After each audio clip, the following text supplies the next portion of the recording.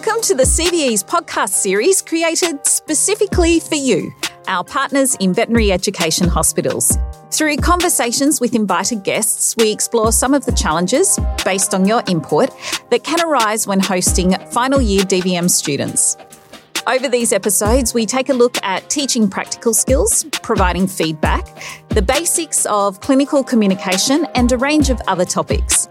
Our hope is that this series will offer you a tip or two that will help make clinical placements a more enjoyable and successful experience for you, your team, and our students.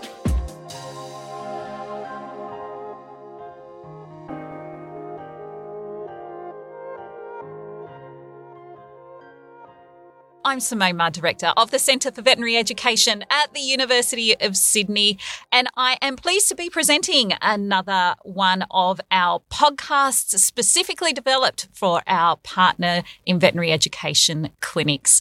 And I am delighted today to be discussing how to teach clinical skills with the wonderful Dr. Kate Mills. Welcome, Kate. Thanks, Simone. Now, Kate, you and I go way back to our days at the RSPCA together. But for those who don't know who you are, the way that I do, Kate, tell us a little bit about yourself. Okay, well, I'm a veterinarian. I've been working in general practice for, dare I say, 20 years, probably about 8 of those at the RSPCA, some of those alongside yourself. So having a grounding in sort of general practice, various practices throughout Sydney. I also did some work out in Broken Hill. I then have moved into sort of the teaching space, taking a position at the university, teaching surgery skills and kind of foundation clinical skills throughout the DVM program. Fantastic, Kate. So I feel like you're a perfect person to really be talking to about not just the teaching, but the way clinical skills are learnt with sort of the experience in both camps, in being in the university environment. But before that, having spent many years overseeing sort of constant streams of interns coming through busy clinical practices. So thinking back to your time in practice, what do you find when you were doing that was most challenging about trying to teach clinical skills? Yeah, I think there's a multitude of things that I can think of to answer that question. Certainly the variability in sort of the daily routine of the practice and trying to manage a busy caseload and client communications and all those things and basically keep the show on the road and get the job done, whilst also providing the students with a really good learning opportunity. I think that's one challenge. And then I think another challenge is also the variability in the sort of the student level of experience and level of confidence, and their ability to kind of get involved and engage in what you're doing. So I think they're probably the two big ones I would rate. So knowing what you know now, what will you have done differently? Knowing what I know now, I think as a clinician in practice, we probably underestimate the opportunities that are actually right in front of the students if we can kind of tap into them in an effective way. And how do you actually do that, Kate? Because I think one of the trickiest things is something you referred to before, where you're trying to run a busy practice, you're trying to maintain your standards of care, your client communication, juggling everything that makes up a busy day in practice. What's the best way to integrate the component of clinical skills teaching and learning into that picture? I think there's probably several aspects to it. I think one is having that initial kind of communication with the student to understand where they are at and what their learning goals are when they come to the practice. Obviously, at different times of the year, they're going to have different levels of experience and competence.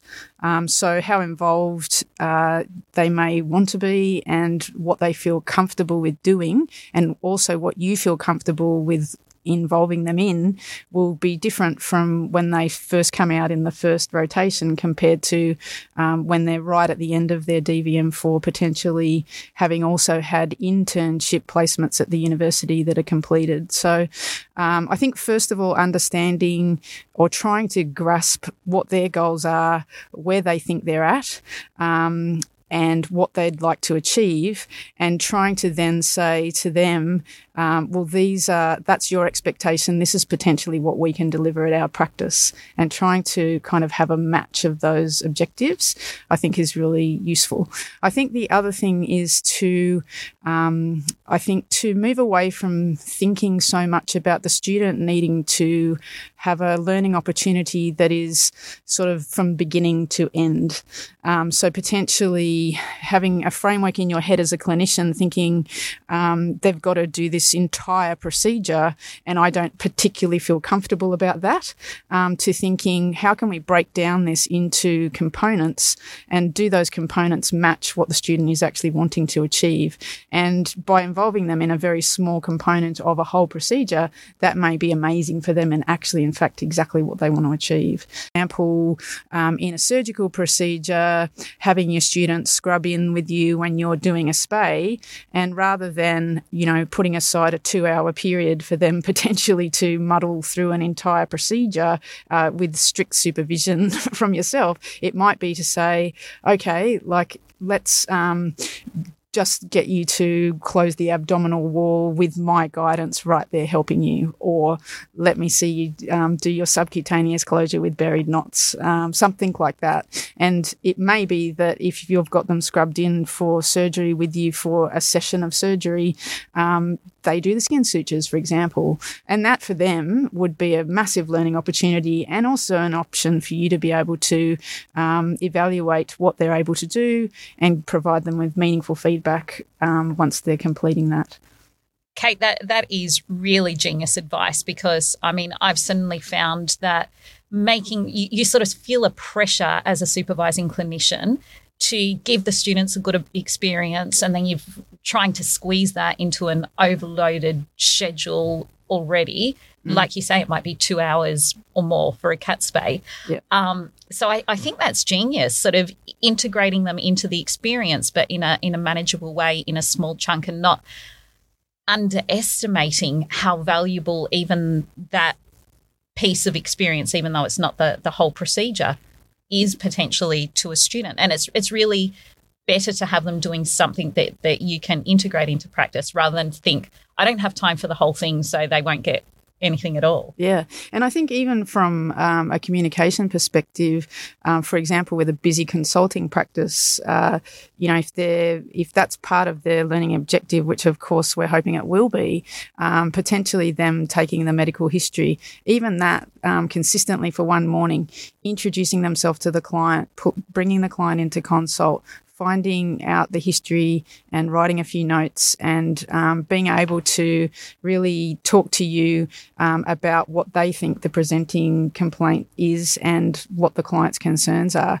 Even if they did that consistently, they just spent 10 minutes before you started the consultation doing that. And the principle of sort of teaching on the run, it may be that you don't have the opportunity every single consult to debrief about that. But if they did that for one morning consulting session, and then sort of, you set aside 15 minutes or 20 minutes at a particular moment when you can, to then go, okay, well, let's talk about how you went with that. I noticed that you had a rapport. I noticed, and those sorts of things are very meaningful then, because you're able to provide feedback to the student as you're going. Fantastic.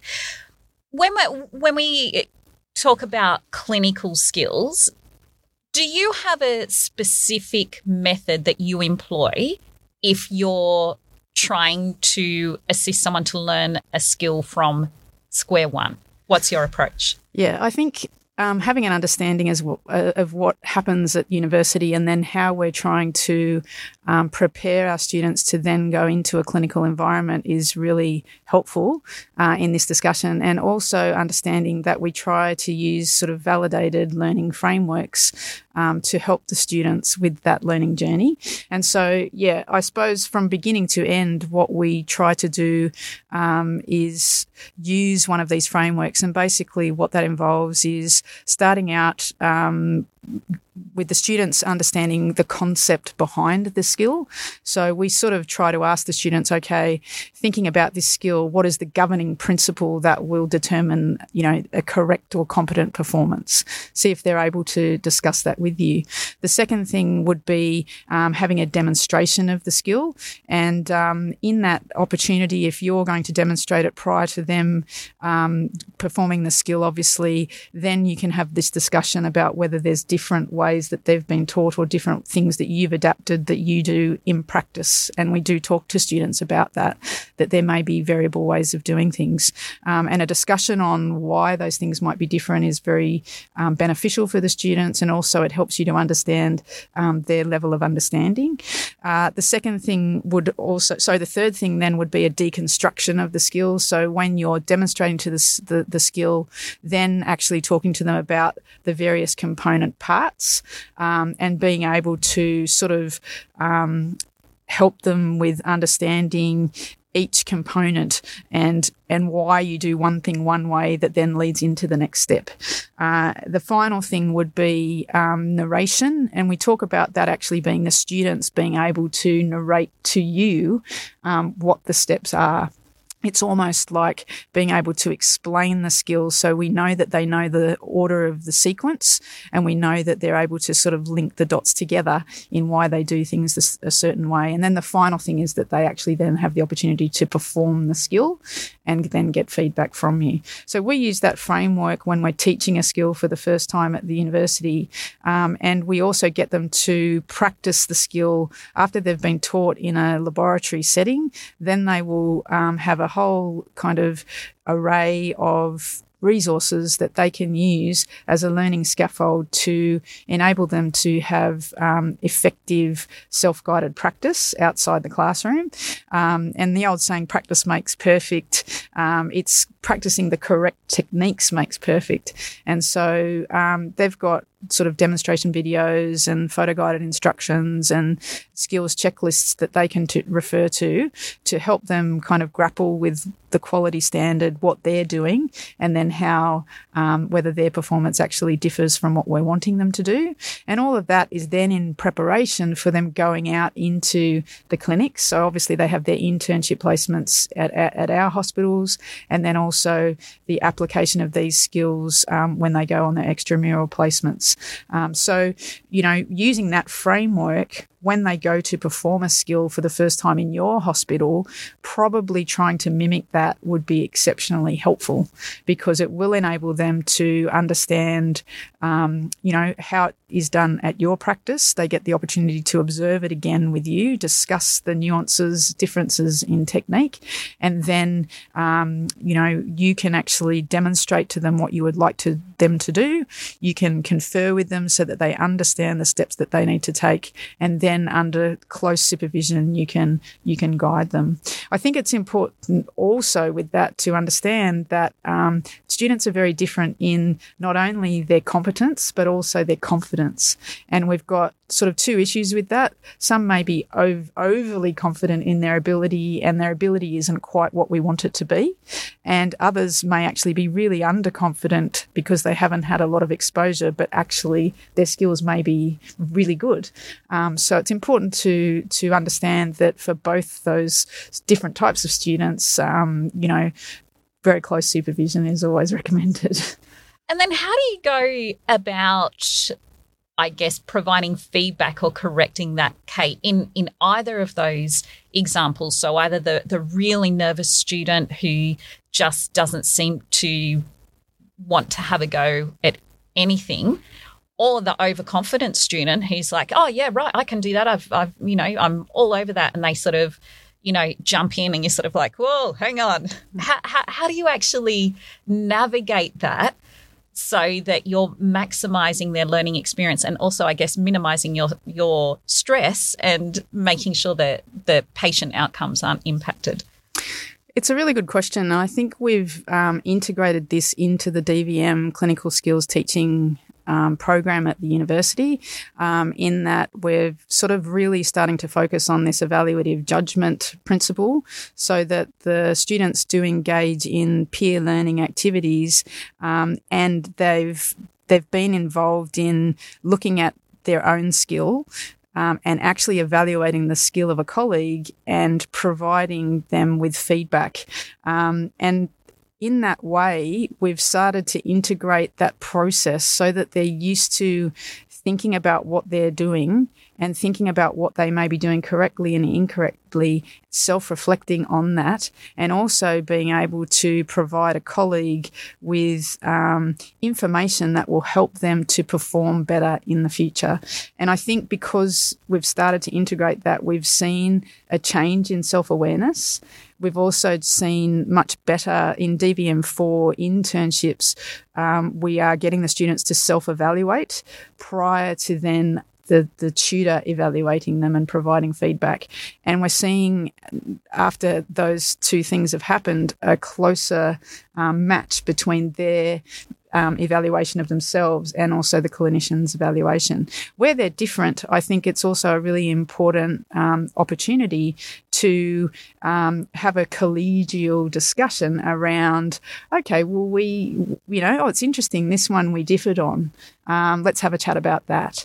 A classic one I have with my students when they do their first desexing procedure is often they will say with the triple ligation of the ovarian pedicle, that they felt that they were satisfactory. And I'll say to them, so I noticed you put that satisfactory. And I was saying, how would you feel if you had to just do that completely by yourself without any assistance from me or supervision?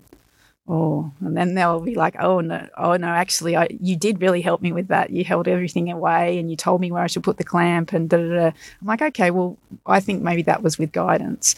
And so you can sort of have a collaborative reflection, and often that will help the student sort of be on the same page as yourself.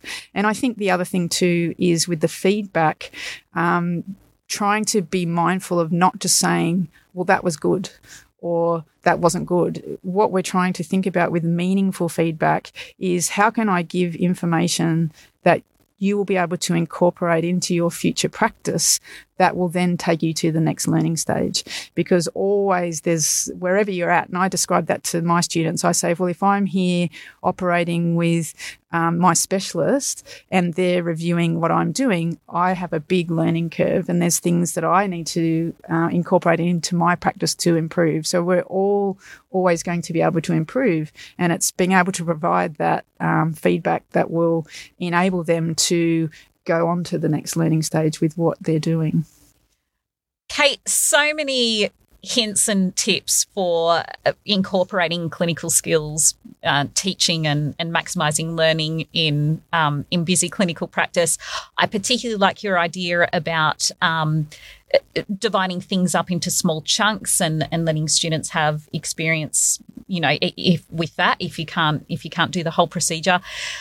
And I really think your suggestion of making sure that expectations are evaluated and discussed at the start can be so valuable, because the last thing you want is to get to the end and the students saying, it's awful if they say I had the worst experience, I didn't get to do anything that I wanted to do. And that's come up quite often in these podcast interviews that we've been doing, is the importance of the regular, even just casual chats, checking in, keeping that feedback friendly and specific and constructive.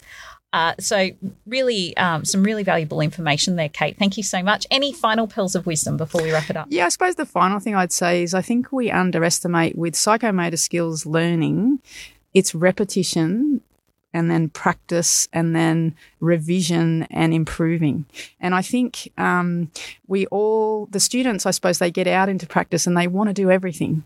But it's interesting if we were to actually nominate a core selection of things in a particular moment that they could actually replicate, repeat, refine, improve under your guidance, that may actually offer them a much better learning opportunity. And you may be able to choose whether that's, some particular skill in a consultation, or it's some particular skill like in clinical skill like taking blood or putting in an IV catheter. But for a lot of the procedural skills that they're going to rely on, if they develop competency in them, then they're going to be a much safer vet. So your contribution to this learning for them is just so valuable. So thank you very much. Well said, Kate. Thank you so much for your company today. And thanks to everyone listening, and hope you can join me on our next podcast session. Take care.